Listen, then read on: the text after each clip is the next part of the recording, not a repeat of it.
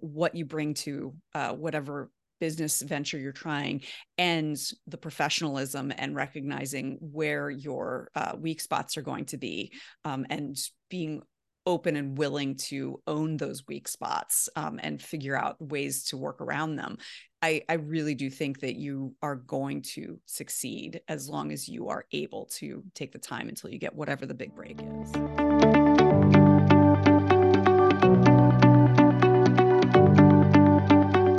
Hey, this is Matt Helton with One Trust Home Loans, and you found the Serving Senior podcast. This is the podcast where we highlight those individuals, businesses, and professionals that are helping seniors not just get by, not just survive, but actually thrive in retirement. And we have an awesome individual today to give you a little story, a little background. Today we have Miss Emily Guy Birken, and she's an author. She is a podcaster, and she's most well known for her book called The 5 Years Before You Retire. She's going to give us some insight on what she does, why she does it, and how she helps people prepare for those golden years. So, Emily, how are you doing today? I'm doing great. Thank you. Hey, thank you so much for being here, especially so close to the holidays. We appreciate your time. Yeah, of course. So we were just laughing and giggling before we got on here and hit record. So I said, hey, let's stop. This is getting good. We need to record this. So we got to regain the energy we had before we hit record. And if you could share with us, people like to kind of know who's talking and where you're from and your background. So maybe tell us a little bit about your story, how you got into what you're doing, what you did before, and bring us up to speed. Sure. So I like to tell people that I tripped and fell backwards into writing about money. Okay, It was got it. never part of the plan. I'm from Baltimore originally, Okay. but I've spent my entire adult life in the Midwest. You're not a Ravens fan, are you? I actually moved right before they got to Okay, Baltimore. good. We'll let you stay on the podcast. And we have problems with Ravens here in Nashville. Understood. Uh-huh. So I met my husband in Columbus, Ohio.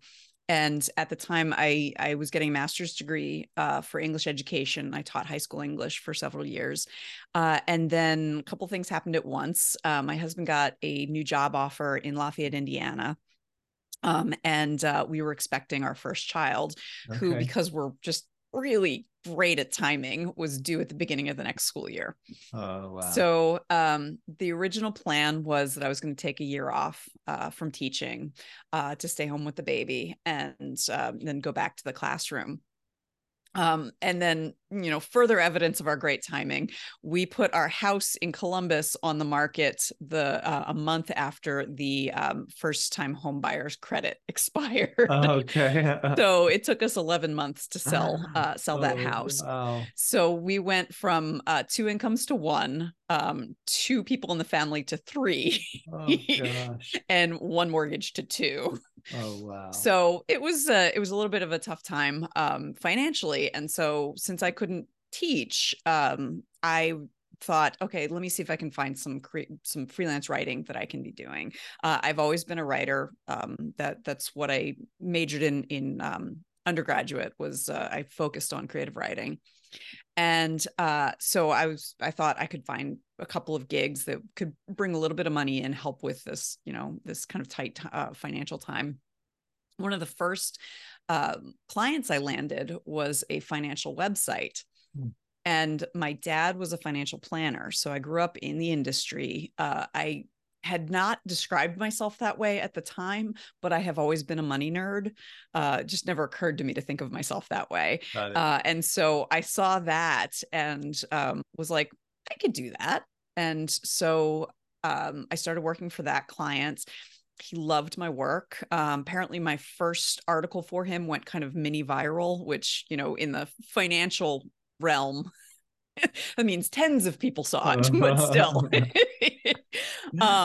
And so he passed my name along to his friends and invited me to a financial media conference he was putting together the following year. And so long story short, the baby just turned 13 earlier this year. And I have not gone back to the classroom because I've been able to make a full career change into being a freelance writer in the financial realm. And in that time, I've written 5 books about money, and really have enjoyed this kind of career pivot that I had no plans to make. That is awesome. What a cool story. Well, that leads me down a couple rabbit holes. Maybe you could share, definitely give us some tips about the 5 years before retirement. I'd love to hear that. But also, too, there may be someone listening that is in a job they don't like, Mm-hmm. that has a vision of opening their own business. Maybe it's not writing about financial Mm-hmm. stories. Maybe they're not a financial nerd, but they do have a dream and they have a vision. Maybe you could also hit on that, like, Mm-hmm. some tips on making the leap and how to prepare for it, or maybe things you didn't do. Mm-hmm. Sounds Mm-hmm. like it just happened, right? That you would have done differently if you were making that plunge today. Maybe start with that, like the person that's thinking about jumping out and starting their own business and doing something on their own. So, what I have learned in my years as a freelancer is that there are 3 aspects of success. And only one of them is outside of your control. So the one that's outside your control is time. It takes time for whatever that lucky break is going to be to come along. I was lucky that mine came very early on, where I found that one client who liked my work, passed my name along. For some people, it might take a little bit of like take more time than that, like 2 years or, whatever it is. And so that's the only thing you don't have control over. The second is talent, and whatever it is that you want to do. Whether it's writing or if you want to, build a business around something else, you have a unique talent that nobody else has. When I talk to people who are looking into becoming writers or things like that, they're like, well, wait a minute, not everybody's a talented writer. And that may be true in that not everyone has like the background with writing or whatever, but you have something unique that you bring to this. Mm-hmm. So part of the reason why I found myself in demand is because I came at it from a more writing perspective rather than a financial perspective. And so I kind of straddled both worlds where I had the background because my dad was a financial planner and I had that kind of money nerdery, but I also knew what it was like to be on the outside and feel intimidated. And so I could kind of find the way to reassure people and give them like, hey, I know why you're intimidated. I felt that way too. Here's the background information you need. And so whatever it is, you are going to bring that talent to whatever business you're creating. So, and that's something that you have control over, you know what you're good at and like lean into that. A lot of times when building a business, we're thinking of like, okay, what do I need to improve on? And yeah, absolutely. You can't let that go by the wayside, but you're the only person who can do what you can do. So I think it's more important to make sure that those gaps are covered, maybe by hiring other people or however you're going to do that, but really lean into whatever it is you're best at. And then the third aspect of it, and is one that it has surprised me to see how often this can lead to someone's inability to make a go of it with a career pivot, is professionalism.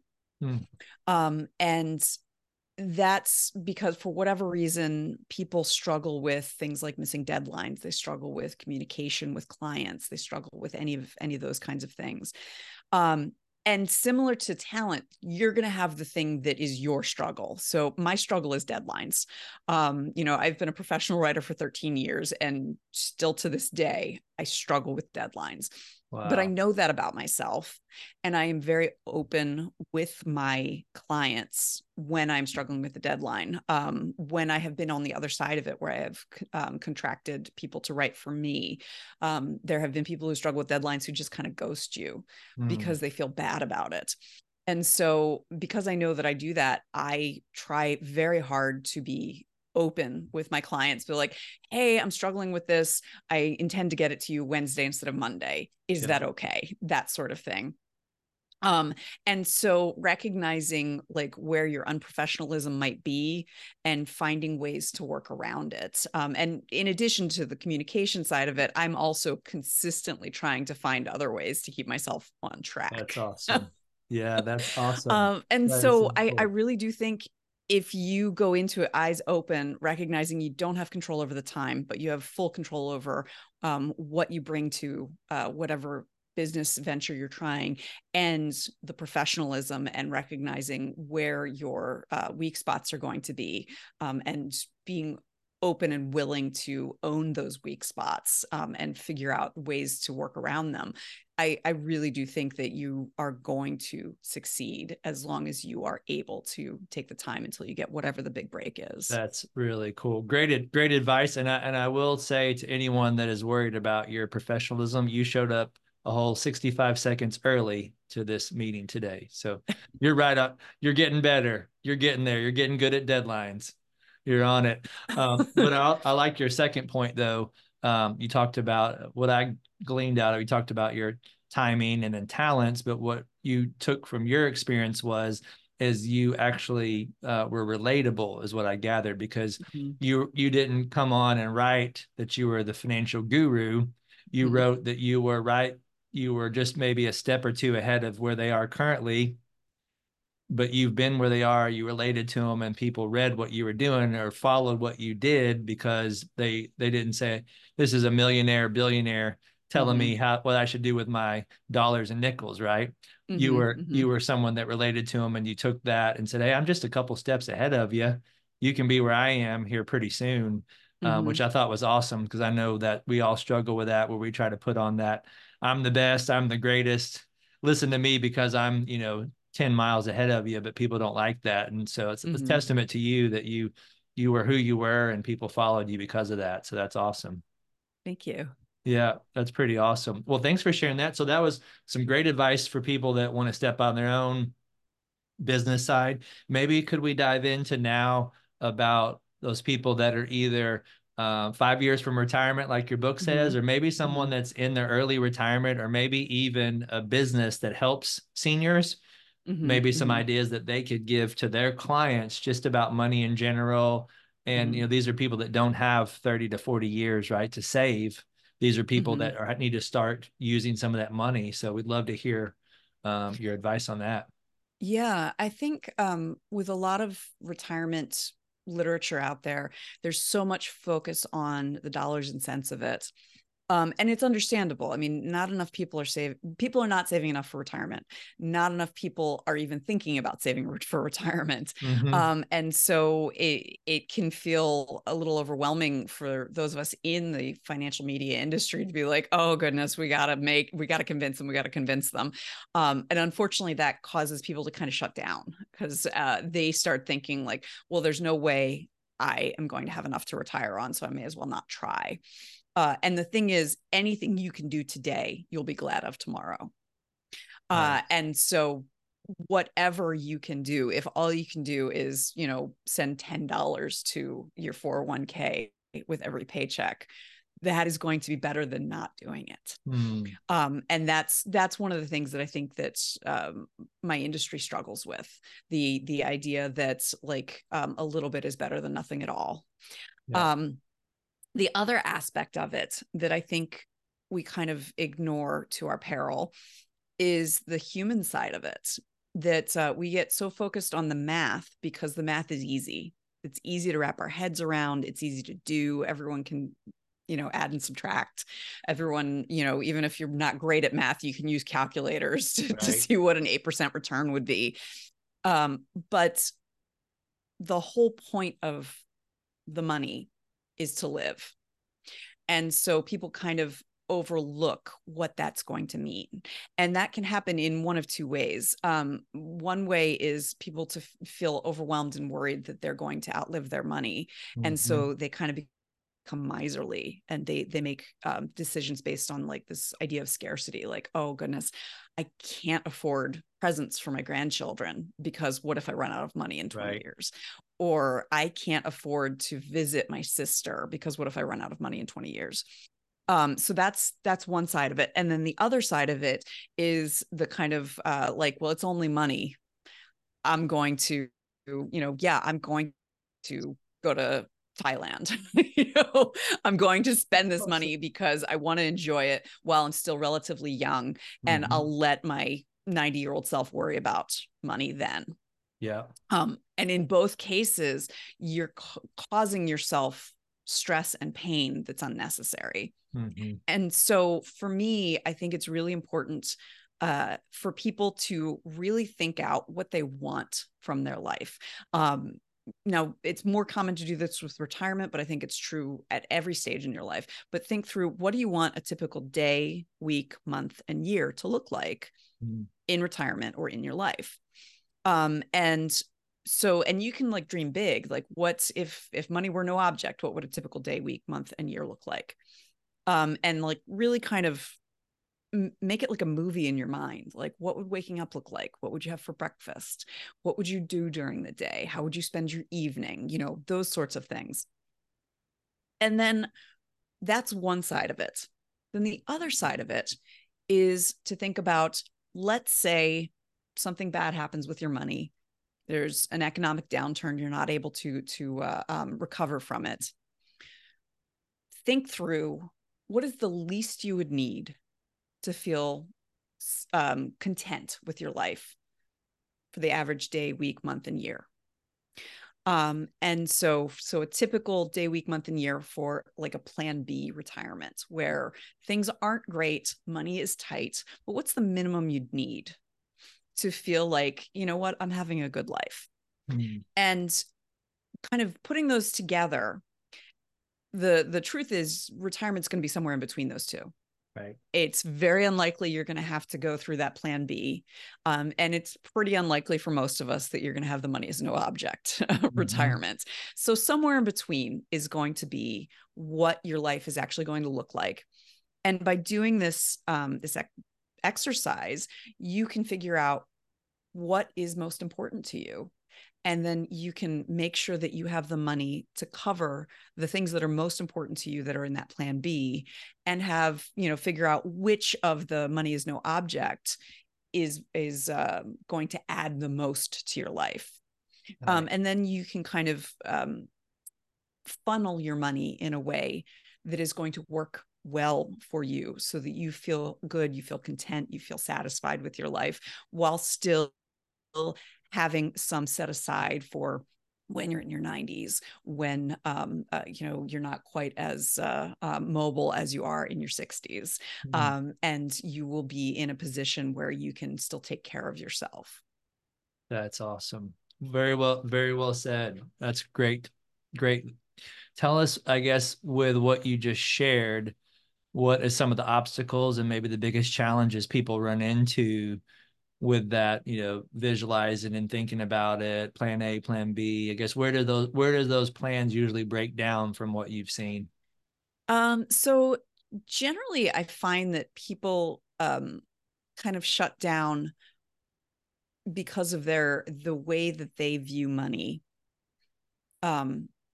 So there's this researcher named Dr. Bradley Klontz, and he and his research partner, Dr. Sonia Britt, coined the term money scripts. And these are unconscious and unspoken views of how money works that we've generally built over a lifetime, but are usually rooted in childhood. And we all have them. And this is not, money is not the only thing that we have these scripts about. So there's this great story that my mom, who you've met, tells how when she was a little girl, she thought that doctors weren't allowed to get sick. And if they got sick, they'd go to jail. And it's that kind of kid logic, Gotcha. Oh my gosh. And she was probably 7 or 8 years old when someone told her, no, that's not how it works, honey. And because we talk about doctors, we talk about jail, we talk about illness, we talk about these things. When it comes to money, we come up with this kind of kid logic, but because money is a taboo subject in our culture, we don't talk about it. And so those like kind of kid logic beliefs get baked in. And then other experiences as we grow and as we start using money kind of add to those baked in beliefs that we never really challenge. We never have someone say like, no, that doesn't make sense. Why are you thinking that?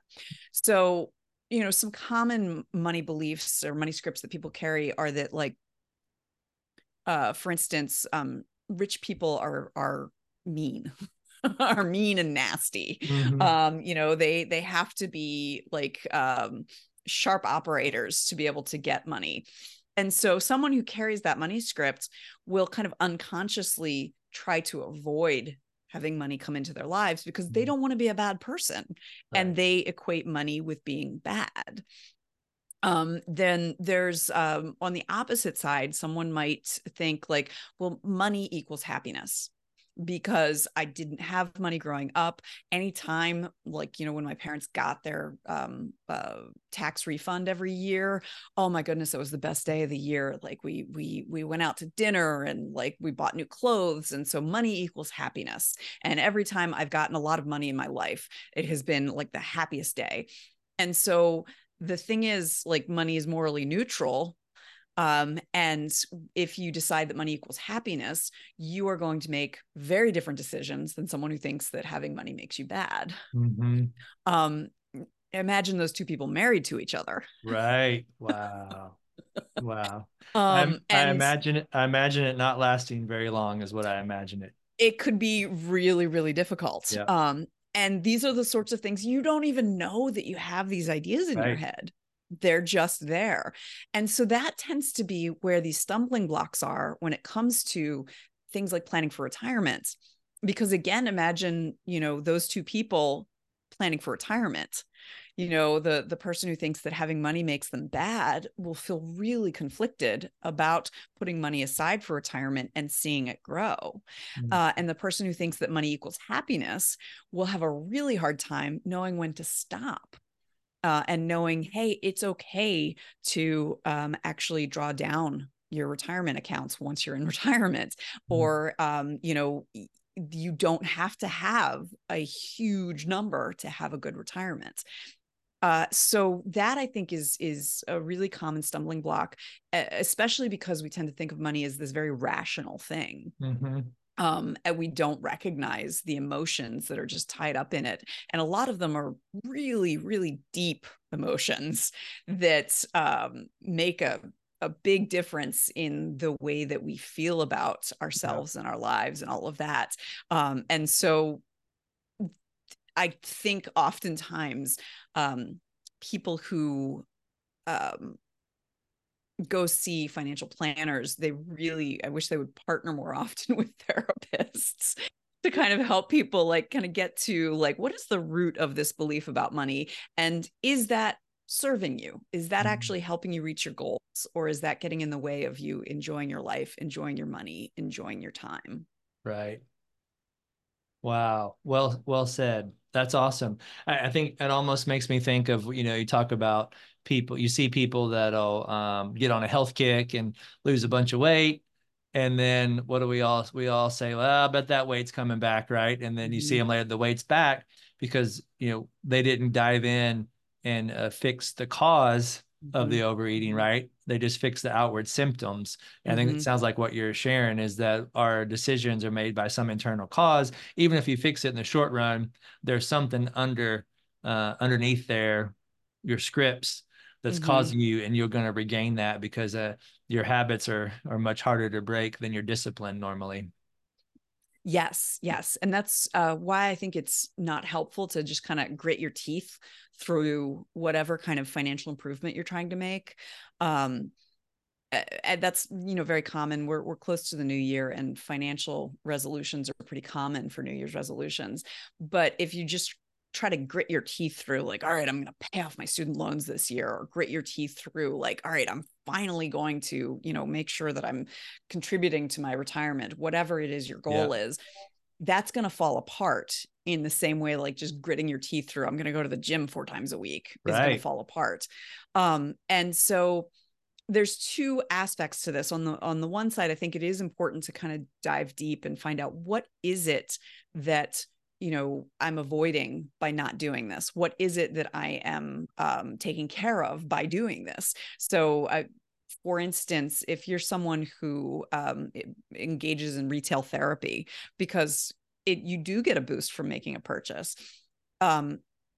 If you do that and you beat yourself up, like, oh my goodness, I'm just bad with money, you're not actually going to fix the problem. Whereas if you think about, like, I'm feeling low and buying something makes me feel good. What's something else that could make me feel good? You know what? I'm going to call my sister, because she and I can giggle over stuff and we'll have fun and I'll feel better. And I don't have to spend any money to do that. So I think that's one side of it. The other side of it is, I think there is a great deal of benefit in putting like guardrails around yourself so that you can't reflexively engage in those bad habits. Because we're not going to be able to do like a deep therapeutic dive every time we, navigate to Amazon and go, ooh, that looks nice, or, Right. see the newest product on TikTok and like, ooh, I Right. want one. So if you find ways to force yourself to take a moment when it comes to bad habits, in addition to trying to think through why you have them, you're going to be a lot more successful than trying one or the other. Makes sense. That makes sense. And I guess if you are so addicted to retail therapy, you can't stop yourself. If you're going to buy something, they should at least buy a copy of one of your books if they have Yes. to, right? Okay, I thought Yes, we get absolutely. that in there.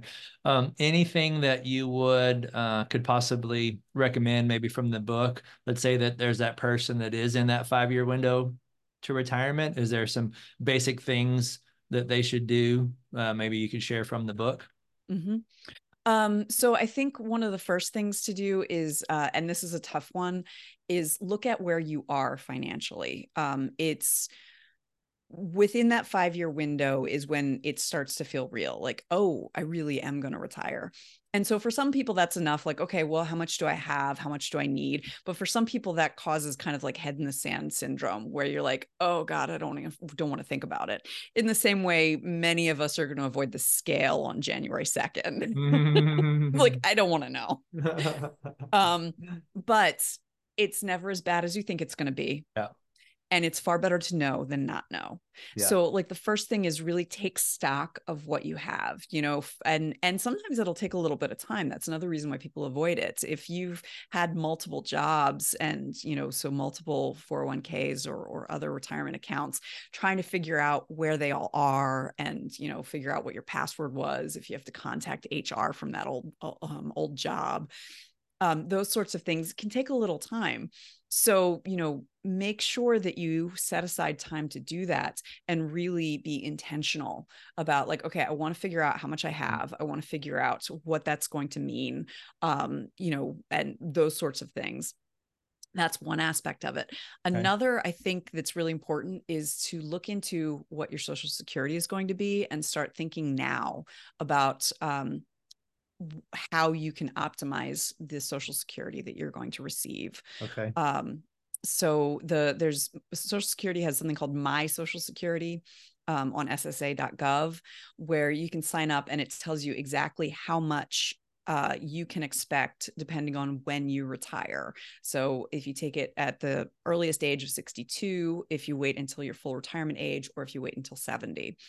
And it gives you further information about if you're married, what your spouse might be able to expect from spousal benefits, what widow or widower benefits might be, and kind of really looking at what that's going to be, but not necessarily counting on it. Okay. So it can be really easy to be like, oh, I get this much at 62. You know what? I'll just retire then and I'll live off Social Security. It'll be great. Well, your benefit is permanently reduced. So you get a full benefit as of your full retirement age, which is between 66 and 67, depending on when you were born. And it continues to grow about 8% per year until age 70. Okay. And so you don't just want to think about for yourself. You also want to think about what that benefit will mean to your spouse if you predecease them, or vice versa, because the amount that your a surviving spouse receives is based on how much the deceased spouse was getting. So if they take their benefit at 62, the surviving spouse's amount is going to be based on that permanently reduced amount. Whereas if you wait until 70, it's going to be a lot bigger. And considering the fact that it is guaranteed for life. So if you live to be 125, you will still be getting checks from Social Security, although not actually Nah, checks anymore. um, nice. it is much better to, if you can, ensure the largest possible Social Security check you can get, because there are no guarantees about anything else. Mm-hmm. And I know there are people who feel very uncomfortable with Social Security because it's a lot in the news. And what I like to tell people is it's as close to a guarantee as we can get. Mm-hmm. And if we cannot count on Social Security, we've got bigger problems than money. That Right. means the meteor is coming. That means the zombies have risen from their graves and are feasting on human flesh. It Yeah. means something truly bad has happened. Yeah, that And so maybe money will be the least of our maybe problems. Russia and China have merged into one country and they're standing Yeah, off over yeah. some Okay, that machine might be guns. more possible than the zombies, Right, but exactly. I it want to be will a little be, realistic at least. yeah, it will be a major global concern Yeah, that would lead to that, not just a matter of politics as usual, which is right. as infuriating as it can be. But it's not going to be a situation where, like, oh, with the stroke of a pen, you're not going to get your Social Security benefits Mm-hmm. anymore, which is the kind of thing that people are concerned about. It's not Right. like that. It is more like if China and Russia were to merge and, declare war on the rest of the world, or if, there was some sort of huge natural disaster that took out the world. Yeah. If COVID did not kill Social Security, I have trouble believing anything I see in my lifetime could possibly do it. Exactly right. No, that's well said. That's awesome. And I think that's interesting that you said that. And that's where kind of our paths could cross because we have a full service mortgage company, but we focus on senior lending. Mm-hmm. And we found that I think similar to what you mentioned earlier, kind of the emotional side of things is that, some people have a lot of equity in their homes or they have their homes paid off. And that's kind of become their one badge of honor because Mm-hmm. maybe they didn't save very much. Maybe they're living off Social Security. Maybe they save some, but they've got more equity than they have cash. And Mm-hmm. their badge of honor is the home's paid off. And it's almost like a scarlet letter if they borrow against the house, right? Mm-hmm. Mm-hmm. So that's where we kick in and try to break down those stigmas. So we have options. I call them retirement mortgage solutions, where we show people that there are ethical, efficient ways that you can actually use your home equity to turn it from this fictitious number on a website that really all equity does in an expensive house, if you don't use it, causes you to pay more property taxes and causes you Mm-hmm. to need to call your insurance guy and say, hey, I need to raise my insurance because my home's worth more. And then they send you a bill where your insurance is higher than it was Mm-hmm. before, right? Mm-hmm. So it doesn't really do you any good if your home's gone up in value unless you learn how to use it. So that's where we come in. We have options that are actually federally insured loans that Mm-hmm. are backed by the government. It's actually backed by FHA, the same FHA that a lot of us did as first-time home buyers. They have a Mm-hmm. senior side. So we Mm-hmm. have options that allow clients to use some of their equity. Usually it's only 25, 30, 40%. It's a low percentage of it where there'll still be equity whenever they pass away, they can still give the house to the kids. The kids will still get Mm-hmm. some money. But we Mm-hmm. usually talk to them about, hey, you could use your equity. We call it the 4 L's. It could be used for longevity, lifestyle, liquidity, and legacy. So longevity really is, besides their longevity, is their money. I think you mentioned earlier, a big thing is people are worried about outliving their money. It's right Mm-hmm. there with public speaking, right? They're scared of public speaking. We're more scared of running out of money or public speaking. It's right there close together. Mm-hmm. Um, but the interesting thing is if you use some of your equity, it allows your other funds to last longer. So we talk about that, and we talk to people. The other L is lifestyle. What if you had an extra, 50, $100,000, what would your lifestyle be like in retirement? Mm-hmm. And then we talk about liquidity. A lot of clients we work with, they set these loans up and because they never got around to saving, but they also get around to long-term care insurance. Mm-hmm. Whether, Yeah. everyone's got different opinions. Maybe it wouldn't have paid out anyway, but a lot of clients, they need care.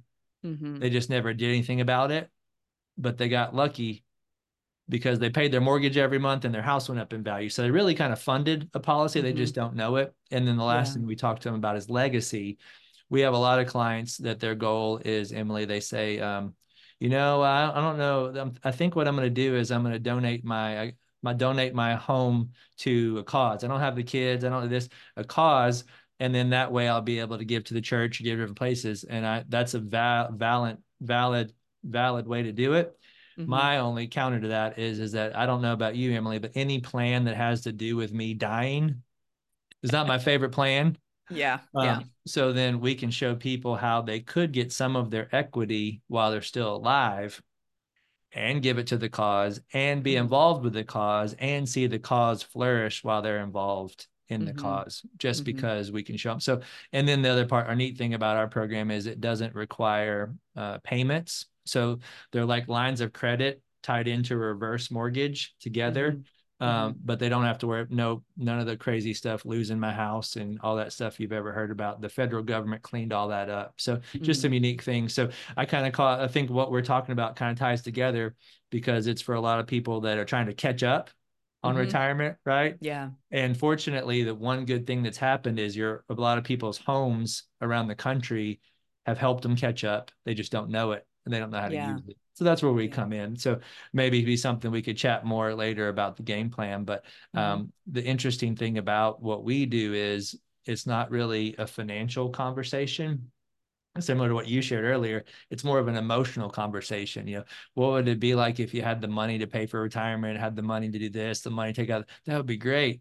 Well, we can show you how you'd borrow against the home. Oh, I don't know about borrowing from. It's like emotional, right? Yeah. Yeah. So it's one of the, just like you said earlier, you got to start with the root cause of the problem. Mm-hmm. Mm-hmm. Yeah. Well, it's interesting. My dad talked about how when he was early in his career as a financial advisor, he got a chance to meet with this guy who was a like big name, big hotshot in financial planning, and who had so many clients and was responsible for so much money.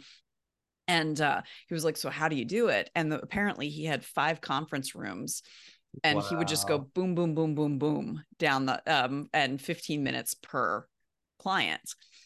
And my dad, who had been like really impressed with this guy, was like, well, that's just not it. Because 15 minutes in, he was just putting away his clients' grandchildren's pictures, after having looked at them and checked on Yeah. what they're doing in their lives. Yeah. And for my dad, he was saying what he does is about the relationships That's and it's awesome. about living. It's not about maximizing. Right. And that sounds like what you're talking about. It's like you want the relationships, you want like the money is a tool to be able to do all of these things. It's not the end in itself. Yeah. And that's the kind of ethos I bring to what I write about.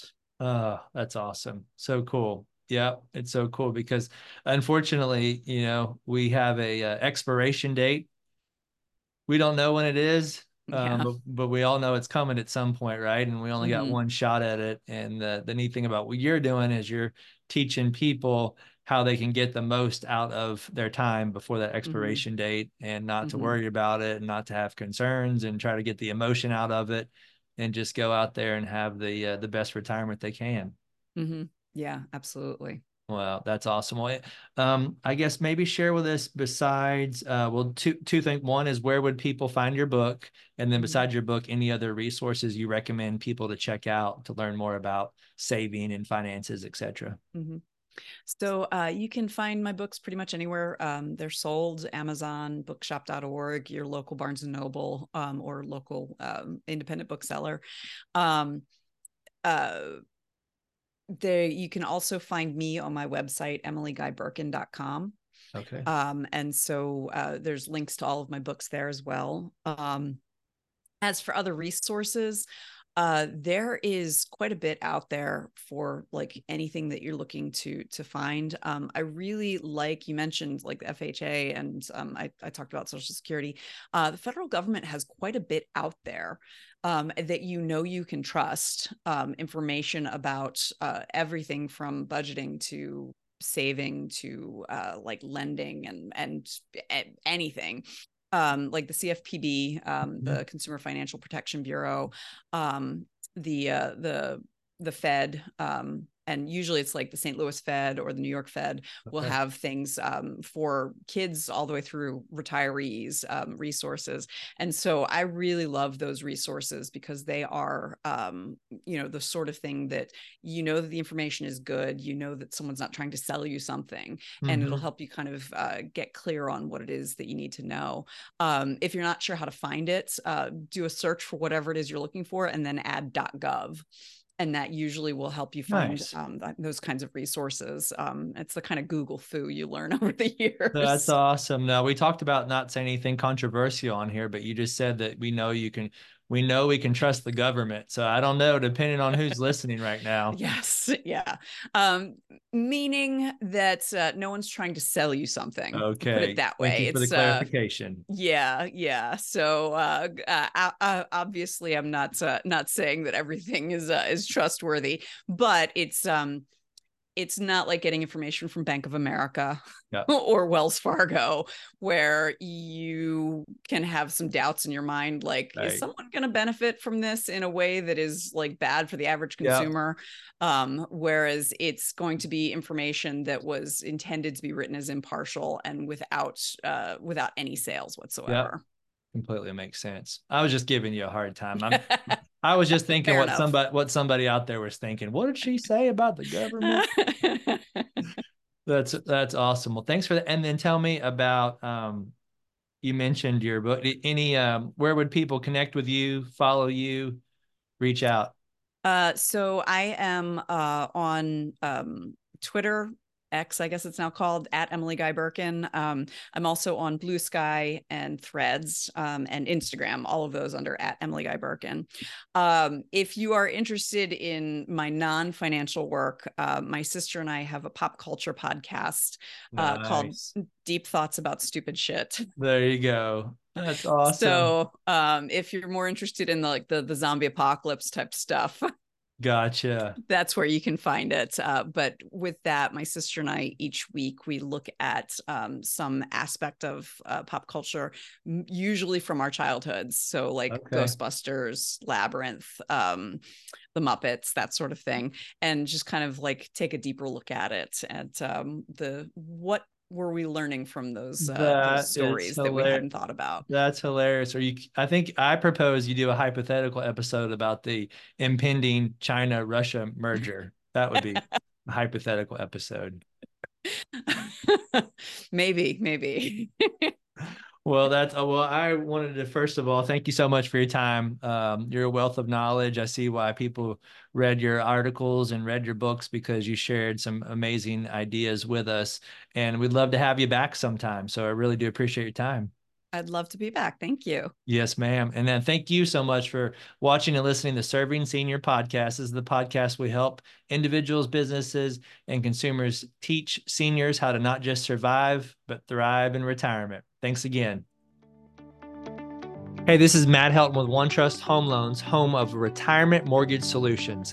And we really do appreciate you checking out the Serving Seniors podcast today. Now, please go to the description down in the body of the podcast where you can subscribe to get future shows. Please click that notification button so you get notified when other shows drop. And also, if you can go to servingseniourspodcast.com, and we'd love to hear a comment about our show. We have a heart to serve seniors, and we have a heart to make sure seniors don't just survive retirement, don't just get by in retirement.